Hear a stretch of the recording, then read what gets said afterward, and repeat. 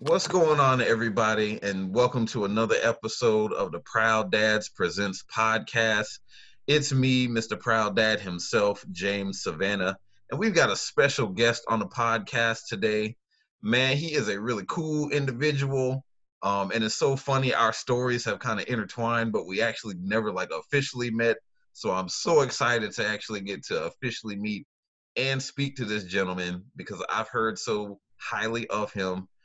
We have Mr. Jamal, Mr. Me Too Sylvester. How are you doing today, sir? I'm doing great, man. How about yourself? Man, I'm fantastic. You know, we're living the dream, even though it's COVID-19 lockdown. But you know what? You just got to keep on moving through. Yes, Can't sir. let it get you stuck. Man, it's I've been using the term in this time of isolation, it's time for elevation. And so, time is one thing that oftentimes we say we wish we had, and Mm-hmm. it's something that can't be recovered. But somehow the big guy upstairs has rewarded us and given us in this time of isolation. He's given us our time back. And so, if you don't come out of this situation better than what you were before you went in, Mm-hmm. shame on you. Amen to that. And y'all, if y'all don't know Mr. Jamal, I'm gonna give a little bit about him. Jamal, Mr. Me Too Sylvester, is a motivational teacher, certified youth specialist, and adversity advisor. Chicago, Illinois born and South Bend, Indiana raised. He is a product. He overcame fatherlessness that was due to incarceration, poverty, and the pain of a broken home to become one of the more accomplished basketball players in the state of Indiana. After a 4-year professional basketball career was cut short due to injury, Jamal continues to find ways to make a huge impact on young athletes and disadvantaged youth by sharing his testimony of overcoming obstacles and motivational message to rise through the fire. When youth, college students, athletes, and adults talk about the worst time of their life experiences, Jamal always found himself saying, "Guess what? Me too." And the expression quickly became his nickname, Mr. Me Too. Yes, sir. Man, that is awesome. Hey, and I didn't ask for this, man. I didn't. The basketball thing was something that I kind of stumbled on, Yeah. but being a speaker and motivator and mentor and just all of the things that I've been able to do over the last 20 years, uh, it was accidentally on purpose. And Right. when I say accidentally, it was, you know how when they say if you hang around the slippery slope long enough, you'll fall in. Yep. Mm-hmm. I've been involved with a lot of various things and with people who speak and who were teachers and mentors. And I didn't realize that I was actually in school and I was going through training. Mm-hmm. And so when I had my career ending injury, now you have that, what now? I put all of my eggs into this NBA basketball basket and they all cracked. And Right. so what do I do now? Because I haven't practiced on being anything other than being a basketball player. And so I had to do some soul searching, man. And this is what I came up with. And I can honestly say now at 47 that my second life has been far more impactful and meaningful than my first life. Man, that is amazing. And I love that you kept moving and not let it stop you from making an impact and an influence, and you've flipped it. Like, you didn't let the injury become a story of failure. You let it become a story of triumph. And I love to hear that you're following your passion in a different avenue. And that is so cool. It's funny how God kind of moves the Legos around. Man, and we don't have a clue. You know what I mean? Like you Exactly. think you think you know, and it's like nah. And he allowed me to get a glimpse of it, so he allowed me to go overseas, and Hmm. so he let me become a professional basketball player. But I think like with everything, it's time and season. And when I broke my kneecap, it was a season for me to transition Hmm. into not a job, into Right. my calling. And that's what I've been doing, man. And I've been walking this thing out, man. And it's been great. Amen. So you were born in Chicago and raised in South Bend. How was it? Because I think you graduated from Riley, right? Yes, sir. 1990. Nice. How was it growing up in South Bend around that time? Because I was born and raised in Marietta, Georgia, so I didn't move to South Bend area until about 2008. But I've gotten to know a lot of individuals that were like raised around here, and there's such a culture that they have. Like there's a pride about being from here and growing up here that they have. What was your experience like growing up in South Bend? It was different. You know, moving from Chicago, Chicago has always been notoriously known for gangs and drugs and violence, and so all of that stuff was going on. You know, during my early teen years in Chicago, and then when I moved to South Bend, uh, it was rather odd. It was like going from Chicago to Mayberry in a sense. Right. And there's no knock on South Bend because, you know, as I tell this story more, South Bend became its own animal in itself. But when I first moved, man, I heard birds chirping. I seen people who would leave their doors open Hmm. when it would become dark. Uh, Houses and apartments didn't have gates on the windows and the doors. And this was my norm in Chicago. This was someone would come knock on the door of my house. I would open up the door, see who it is. Then I would have to walk back to the kitchen to get the key to unlock the big padlock that had the gate on the door Hmm. because it was that bad, or the opportunity for something bad to happen was always present. Right. So to move to South Bend, it was very awkward, man. It was hard to deal with. I'm like, man, I am not used to this, man. The pigeons in Chicago were so hardcore. When we would be standing at the bus stop, man, we would stomp at a pigeon, and the pigeon would be like, "What? Like you ain't talking about nothing? Like Oh man, they I'm out gangster. here, you know?" And so when I moved here, and you know, I'm like, man, I actually hear birds chirping. I don't hear gunshots Hmm. and babies crying and broken glass and just all of those things that had grown to become my norm. It wasn't, and so it took a lot of getting used to. And like I said, that didn't last very long because I moved to the southeast side of South Bend, and the southeast Hmm. side of South Bend has a bad a bad reputation. Okay. Uh, and rightfully so. It was some stuff going on, and you know, for what it's worth, we didn't take no mess, and people knew that, Hmm. and we were very prideful of our side of town, and it was family oriented, and so if you got into it with one, you got into it with all, and so Right. you know that quickly became, you know, home for me. They embraced me, and when I picked up a basketball, it was like a love that I had never experienced. You know, you experience the love of your loved ones and your family, but Hmm. they supposed to love you. That's your brother, that's your sister, your mom, what have you.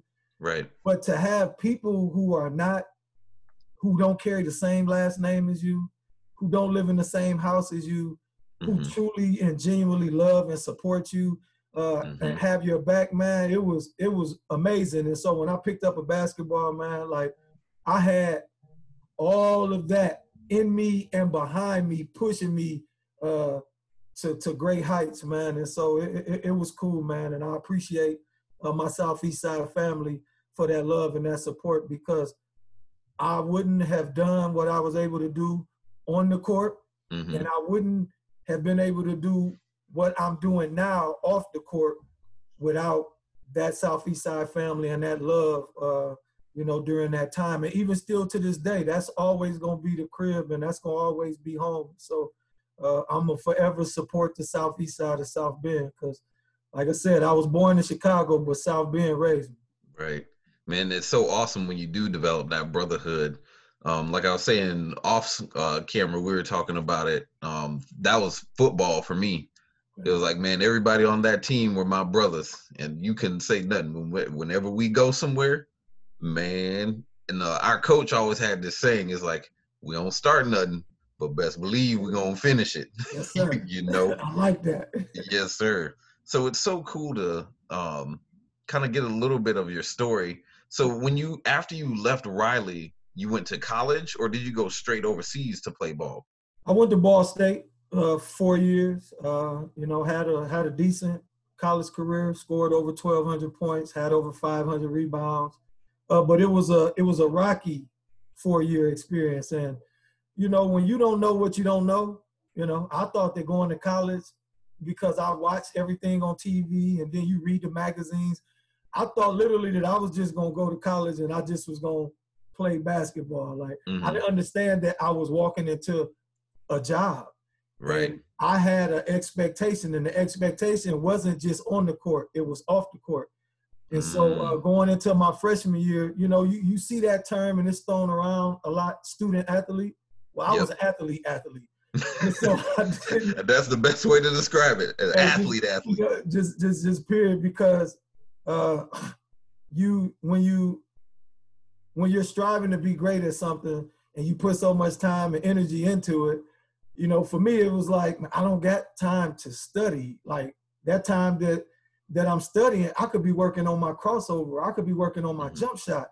Because me studying, what I get out of these books is not going to get me to the NBA. And that was my thinking. Yeah. And it didn't help that I allowed low academic expectations for being in athletics. So all you had to have was a C average. I was a very bright young man. But, you know, to hear someone tell you that all you have to have is a C average, and, you know, I'm talking about I'm super, super smart and ultra slick. I'm like, oh, man, really? I'm like, well, all I got to do is go to class every day, turn in all my homework assignments. Even if I flunk every test, I can get a C. Yep. You would have thought that expectation would have risen when I got to college because it's a new level. Well, it was the same thing. All you have to do is get a C average and you can play. Right. And so once again, real slick, real smart, I figured out the law of averages, and so I only extended myself in the classroom when I was pushed to, and that's whether I got suspended off the team like I did my freshman year because I wasn't going to class, or it was the threat of having to stay in Muncie for the entire summer. So I would go and I went and got a 3-point-something GPA for that semester, and my coach was like, "You're a dog. Like, you can do this all the time." Right. I'm like, yeah, I know I can, but if I don't have to, why? Because no one connected the dots with me, and no one told me that 20 years after, you know, I would be done with college, that I would go and apply for a job and someone would ask to see my college transcripts. And I was like, no. You think that paper, that degree is all you need, but man, they dive into it. Oh, my God. And so I played 4 years, man. I only played one full season. I found a way to get myself kicked off the team 3 out of the 4 years for making bad choices because I didn't take advantage of the mentors and the adult nurturing, you know, male figures or just adults in general that had been placed in my life before I got to college.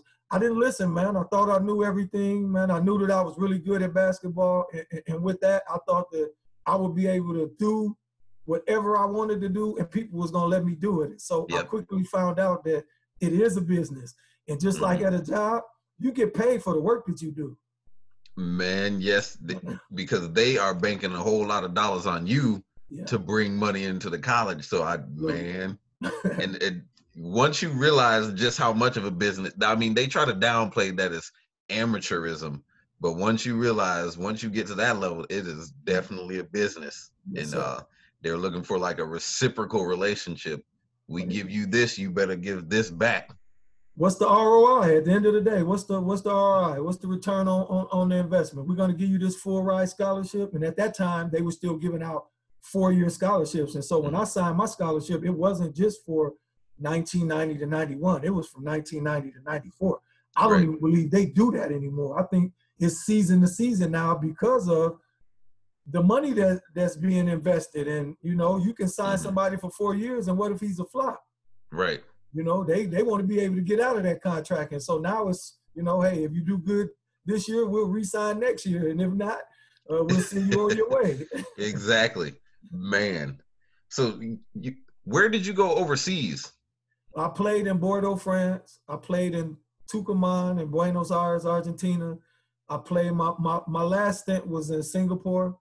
And I averaged 36 points and 15 rebounds, man. And I played my way into an opportunity for what would have been at that time the biggest contract that I had would have played for, and it was for $100,000. And you know, in 1999, $100,000 was like having a meal ticket. Right. And so, you know, I knew, you know, once I signed my name on that contract, that I would have the opportunity and the ability to change not only my life, but my family and those who were close to me lives. And I ended up breaking my kneecap 2 weeks before it was time for me to take that trip. So I never saw a dime of that money. Oh man, Right. that had to be tough. Injury is always tough because it's like it's always unexpected and you never plan for it. Right. It's like a lot of these athletes go in and they're always thinking about like the positive. I'm gonna do this. I'm gonna do that. I'm a ball out. But it's like injuries are inevitable in any sport you play, so you have to be prepared. But the hard part with it is, and I can say this because I've gone through it, I don't think I would have been the player that I was had I gone into it thinking that I had the potential of being hurt. Mm-hmm. Because then that causes you to ease up on the gas. And for me, I had to go full throttle because, one, I understand my circumstances. I understand that this window of opportunity is not as wide as some other opportunities are. Yeah. You know, they only got X amount of teams. They only got X amount of open spots. And so me having that mentality of, man, I should probably slow down and not go so hard, you know, today because I may get hurt. You know, somebody probably would have looked and I probably would have been considered an average player. Right. But because I never thought in that way, not that I thought that I was Superman, but, you know, I'm like, man, I don't want to think in that way because for me at that time, I don't have any other options. This is it for me. This is the option. You know? Yeah. Okay. So did you have family traveling around with you, or were you just by yourself at that point? No, I was solo, and it was let me tell you, it was a learning experience, and it took me to have my injury and have the game taken away from me to understand how God works. And so even while he gave me what I wanted, as far as having a taste of being a professional basketball player, he was still getting what he wanted out of my life in those experiences. And so, you know, people, especially in our African-American communities, man, we get comfortable with what we know in our circumstances. And so to go to a country that I can't just hop in the car and drive to the crib if I'm homesick. It was a 13-hour flight to get to France. Oh, man. You know, and then the money that it costs. And so I had to, and it was a time that I was, you know, I called my Nana, you know, may she rest in peace. And I'm like, man, Nana, I think I'm ready to come back to the crib. I don't know if I like this. I miss my kids. You know what I mean? I miss my family. I'm like, I don't like this money cool, but then they don't got the food that I like. I don't speak the language. Oh, man. And so it was a barrier, man. But my Nana told me, you know, come back home to what?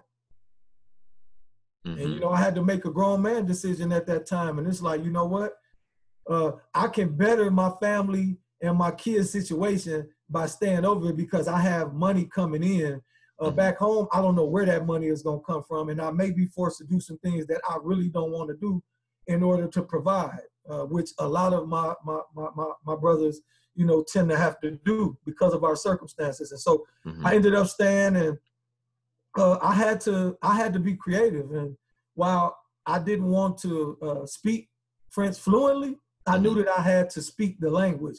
And so I would write down, and I'm like, anybody that knows me know that I'm going to always be my authentic self. Anywhere I go, I'm going to show up and be me. I code switch, but I stay me in the midst of me code switching. And I got over it and I said, hey, man, this is how I talk. And so I would write out sentences and how I talk. And I would tell them, teach me how to speak French and how I talk. And so, and that's what they did. But it also allowed me to connect and build a bond with my teammates. Right. Because they were helping me. And while they were helping me, they were learning how to speak English more fluent. Ah, so one of those reciprocal relationships. So it worked out, man. And man, I had a phenomenal year, man. And it's right up there. You know, it's in my top 3 of you know, my travels in my professional life. And it was real cool, man. It was real cool to, you Yeah. know, be over there and then see the world. And, you know, man, from Chicago, raised in South Bend, who'd have ever thought? I went to Disney World in Paris. I went to Great What? Britain. I've been to Australia. I've been to the Philippines. And so, you know, even though it didn't happen how I wanted to happen, I still have so many stories and I still have so many memories in my toolkit, man, that they'll be with me forever, man. And no Right. one can take those things away from me. But more importantly, as I do the work that I do and I'm working with young people and we begin to talk to them about stepping outside of their comfort zone, I don't have to share something that I read in a book or something that I've Right. seen in a movie. It's I not can a make it theory real for you. personal and I can connect it where they can, like, you know what, I build a relationship with them, build trust, and then I let them, I give them a flash of who I am in my life. And so I level the playing field and I come down to their pain and I say, hey, guess what? Me too. I get it. I understand. I know where Yeah. you're coming from. So now when I come down, now I have an opportunity because now I've said something that's perked their ears. And so now I got their attention. Now I can pull them up. Yeah. Okay. Yeah. Man, I love that. That's awesome. That's real cool. And then in your story, you know, personal experience, there's nothing like personal experience that you can lean on and pull from. Cause like you said, it's not a theory to you. It was a lifestyle. It was a way of life. It's your life that you can pour into others. And so when that lifestyle shifted for you, did you go immediate, like, did you have a period where you had to transition? Like, did you get stuck? Did you have to deal with things when basketball was taken away from you? Absolutely, man. Depression kicked in. You know, when you put all of this time and energy into being this one thing, whether it's athletics, whether it's music, whether it's school, whatever it is, when you put so much time, energy, and effort into a thing and it doesn't work out, naturally, you know, we're all human. You Mm-hmm. know, you're gonna have the what ifs and the woulda, coulda, shouldas, and you know, the doubt, the fear, the disappointment. And so I wallowed in that for quite some time. And I delved heavy into drugs, alcohol, Mm-hmm. because I was hurt.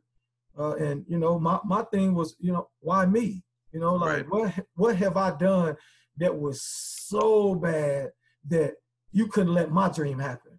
And so, you know, I did that. But, man, thank God for having a support system and having family and friends and mentors who can see past what you do and Mm-hmm. see you for who you are.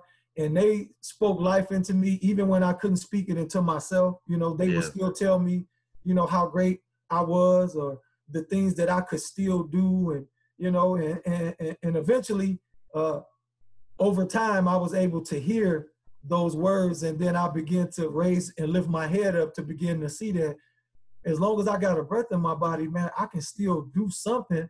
Yeah. But I didn't know what it was, but I knew that I could do something.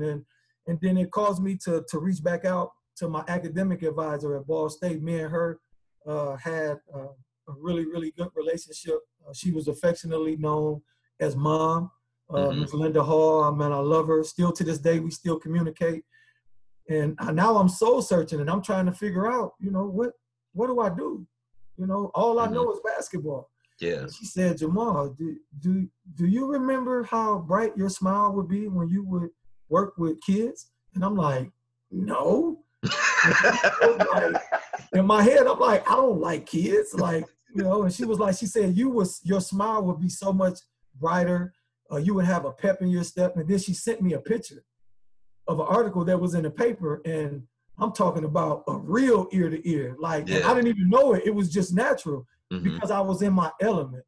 And so, you know, after, you know, talking with her and then, you know, prayer and, you know, just really, you know, thinking back and thinking about, you know, okay, now that I can't play basketball, what is it that I could do that could bring me the same joy that I got from playing basketball? Mm-hmm. And I was able to tie it all together. And, man, the only thing that I could think of was helping people, man. And I started with kids because I remember not having a big brother or Yeah. not having a father or not having someone to talk to when I was going through, you know, those difficult times when I really needed someone to be there to say, hey, little bro or son, hey, you don't need to go down that way, man. I'm telling you, it's not going to be good if you go down there. And for some of us, we go down those roads, and God has grace on our lives, and he allows us to come back and get it back right.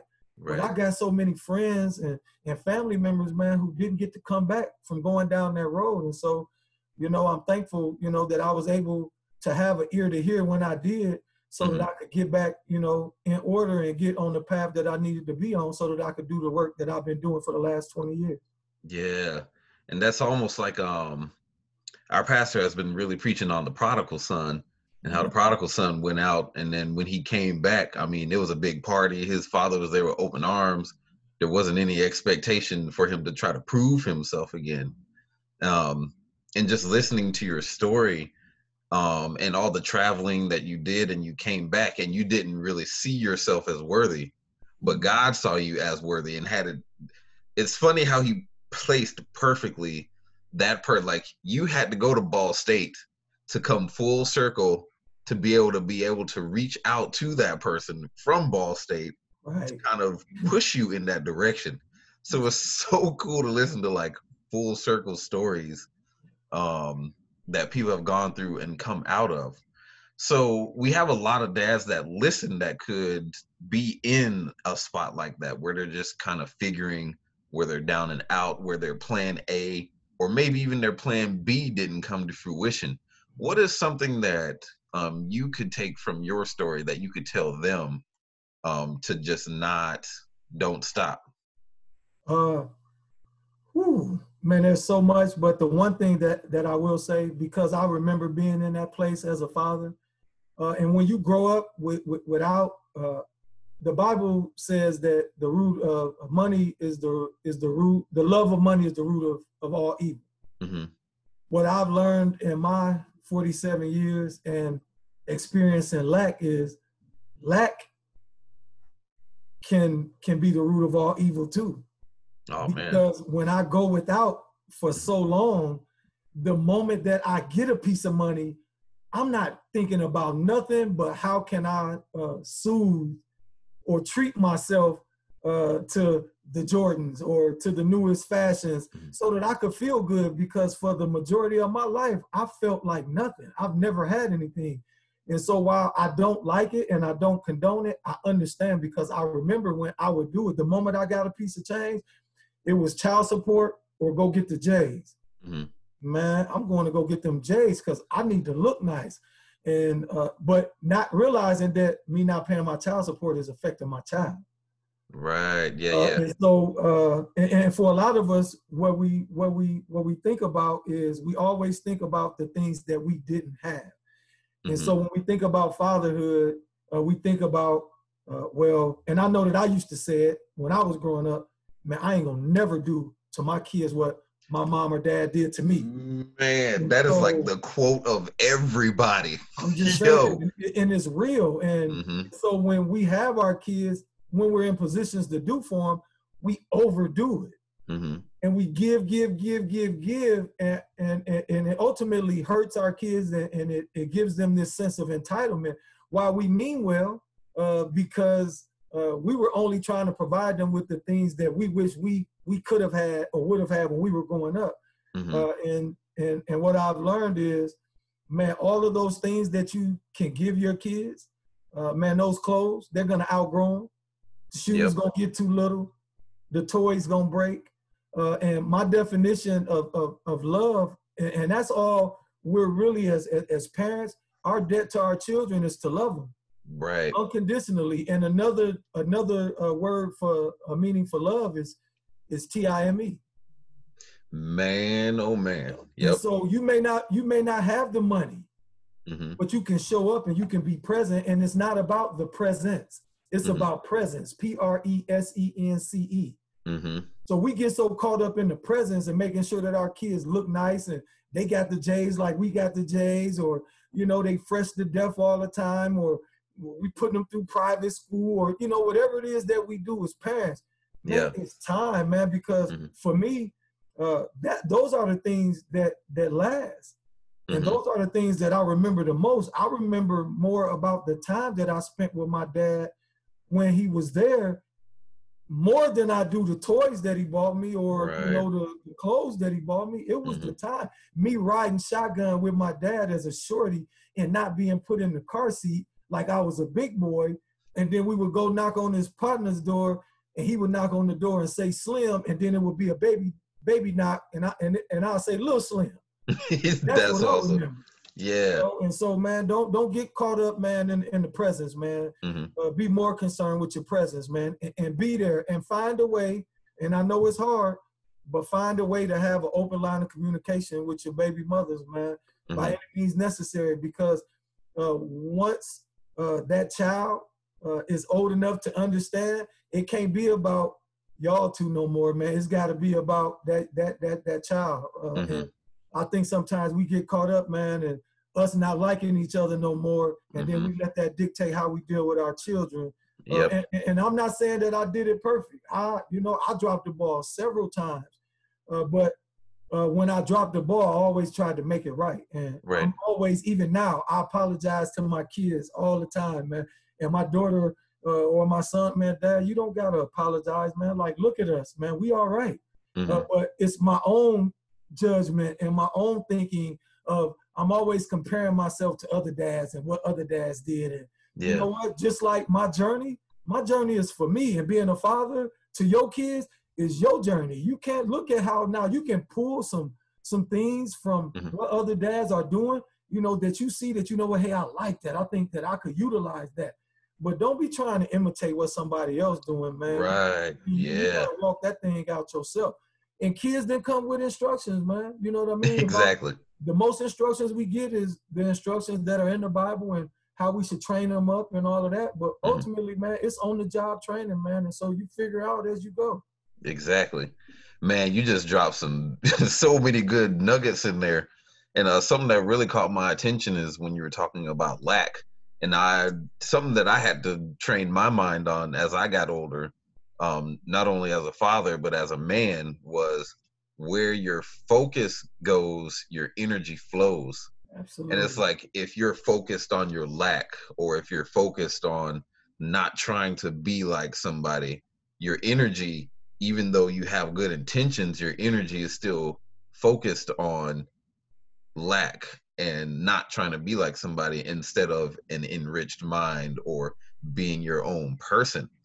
And it's so cool that click is like that click when it starts coming together, and you're just like, oh, if I really actually start doing this, I don't have to worry about struggling, right? Because that's not where my focus is, Yeah. So that was so cool. Where are you now? I know we got part of the journey. Where are you now? I'm in Indianapolis now. I packed up and I moved maybe 3.5 years ago. Was getting frustrated. I did a lot of work in South Bend as it pertains to young people. And man, when you do this type of work, it takes a toll on you. And I became frustrated because it was kind of like, you remember Charlie Brown, and when the teacher was talking, and it wasn't that it was me and the kids, it was the community. And to a lot of people, and maybe I'm wrong, but this is how I felt, and nobody helped me feel different.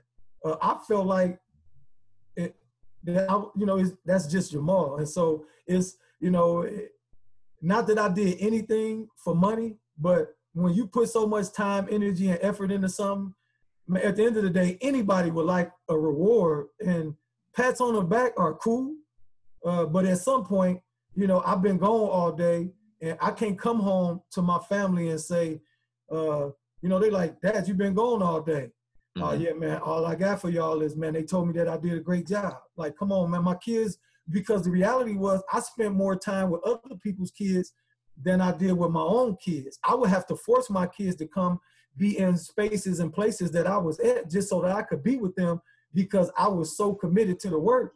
Yeah. And so, I became somewhat bitter about it. And I packed up and I moved. I said, well, let me go somewhere else where they'll appreciate me. And I moved to Indianapolis, and I'm sure that there's a ton of people in South Bend who love me, dearly, who appreciated everything that I did. But overall, I'm human, and maybe I received that wrong, but that's how I was feeling at the time, and I made a move. And for me, it's been probably one of the greatest and best moves that I could have ever made, because it forced me once again to step outside my comfort zone, because I don't have the safety net. Everybody knew me in South Bend. Yeah. And so even when it got hard, it never really got hard. It was only hard because of false pride and me not reaching out and asking people for help. I'm going to do this on my own.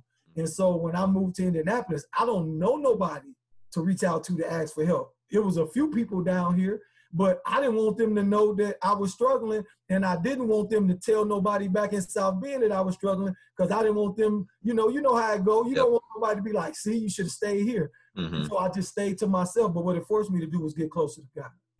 Ah, yes. It forced me. God opens your doors. And while I'm not holier than thou, I'm not a Bible thumper. I do know the Bible, and I do have a relationship with God. And I know that without him, nothing is possible. And with him, everything is possible. And so it forced me to draw closer to him.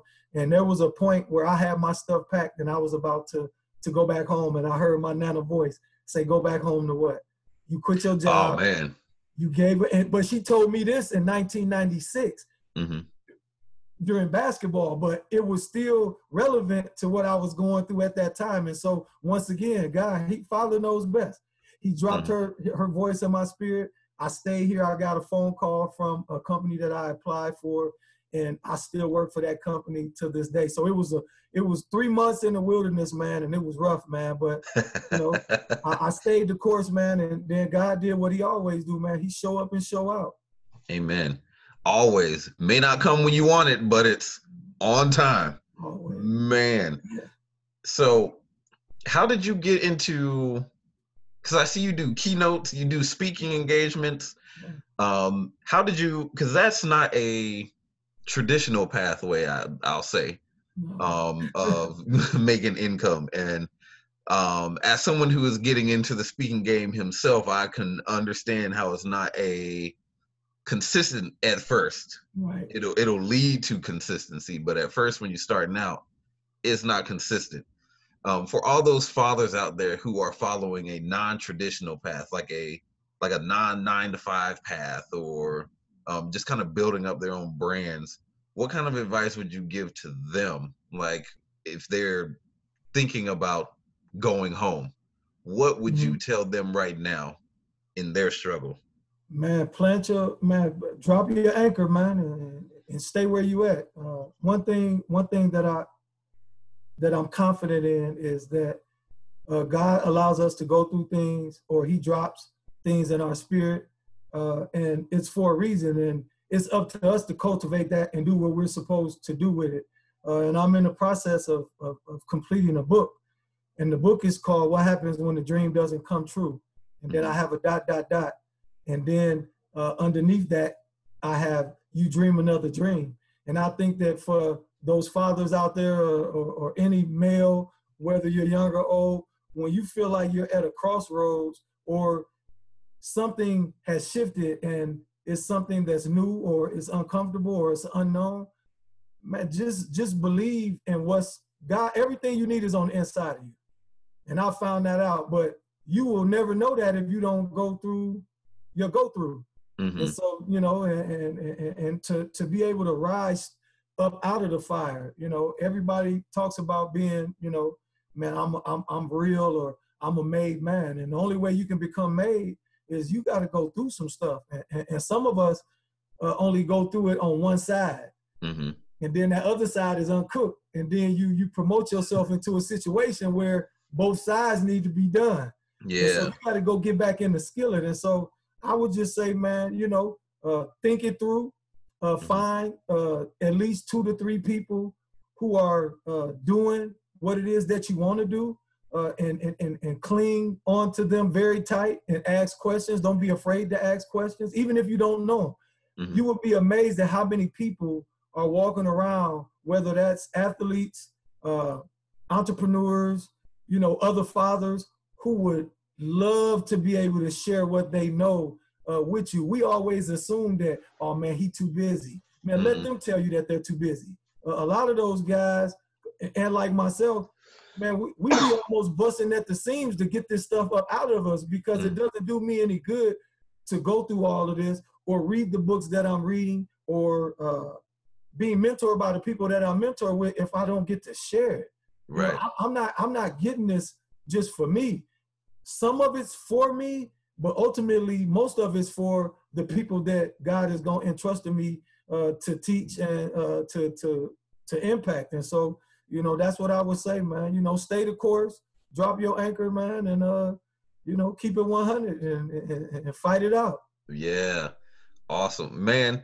And that's just definitely confirmation, because what you said about reaching out to people, finding 2 or 3 people that is doing what you want to do and not being afraid to reach out to them, that is such a stepping stone for a lot of people, because we start to, like you said, make excuses for them.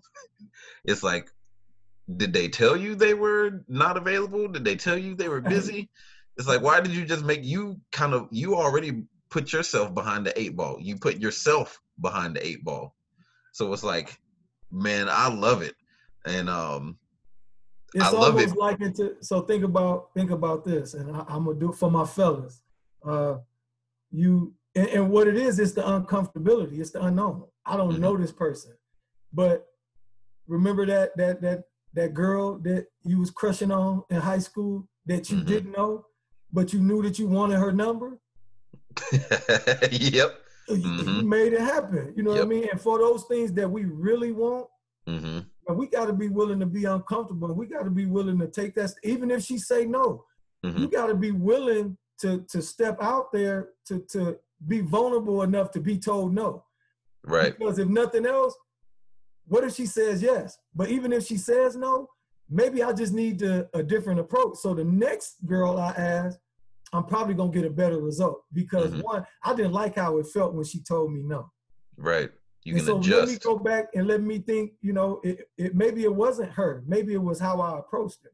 Maybe I was too aggressive. Maybe I was too, you know what I mean? I was too pushy. Maybe I was too to the point, and I didn't slow walk that. And so you don't go and you don't ask them for everything the first time you talk to them. You just tell them, hey, I'm like how you reached out to me. Hey, I've been following you. You know, man, I like what you're doing, man. I love your movement. Man, I would love to have a conversation with you. Yep. Man, yes. Simple as that. And it's as simple as that. And you let that organically grow. You don't try to make that happen. You let that organically grow, because if it's supposed to happen, gotta do what he's supposed to do. All y'all have to do is connect, and then he'll do the rest. And so, you know, I say, you know, reach out and be vulnerable enough, man, to get the answer no. And for me, no doesn't mean the end of the world. No just means next opportunity. And oh, I'm stealing that. Just for the record, I am stealing that. What? Wow, that is awesome. Next opportunity. Yeah, and that's something we don't, as men, we don't hear a lot. Is like, be vulnerable. And we don't get, and that's something that I'm teaching my son right now, that it's okay to be vulnerable, to let people know how you're feeling. It's okay to feel rejection. It's what you're doing after that rejection that is going to build you up. And that's something that, you know, growing up in the 90s, it's like, nah, you gotta you tough it out. You have to suck it up and tough it out. It was a sign of weakness, but ultimately what it created is it began the process of creating, and I don't want to say monsters, but it's what society is dealing with right now. Because now I don't care. I don't know how to cry. I don't know how to feel, because I remember when I was young, I would cry and I would get blasted in my chest. Quit crying. And then when I stopped crying, and then there was times I would be at a funeral, and people, why you not crying? I don't cry. You know what I mean? Like, that was y'all beat it out of me. And then now that I can't cry, now I'm a monster. Now I'm a problem. But y'all did that to me, because at one point in time in my life, I did cry. But because we associate crying with women, we think that it's soft. And what I've learned over time, because I've come in touch and I've come back in touch with my feelings that it's okay to cry. And for me, crying is one of the best things that I could have ever done because it's a cleansing mechanism. Mm-hmm. I've never not felt good after a cry. Mm-hmm. And then don't have no real good cry. Right. Man, you be like, man, is that all I had to do? I've been walking around with all of this pain, this hurt, mm-hmm. this fear, this doubt, this disappointment, and all I needed was to have a good cry.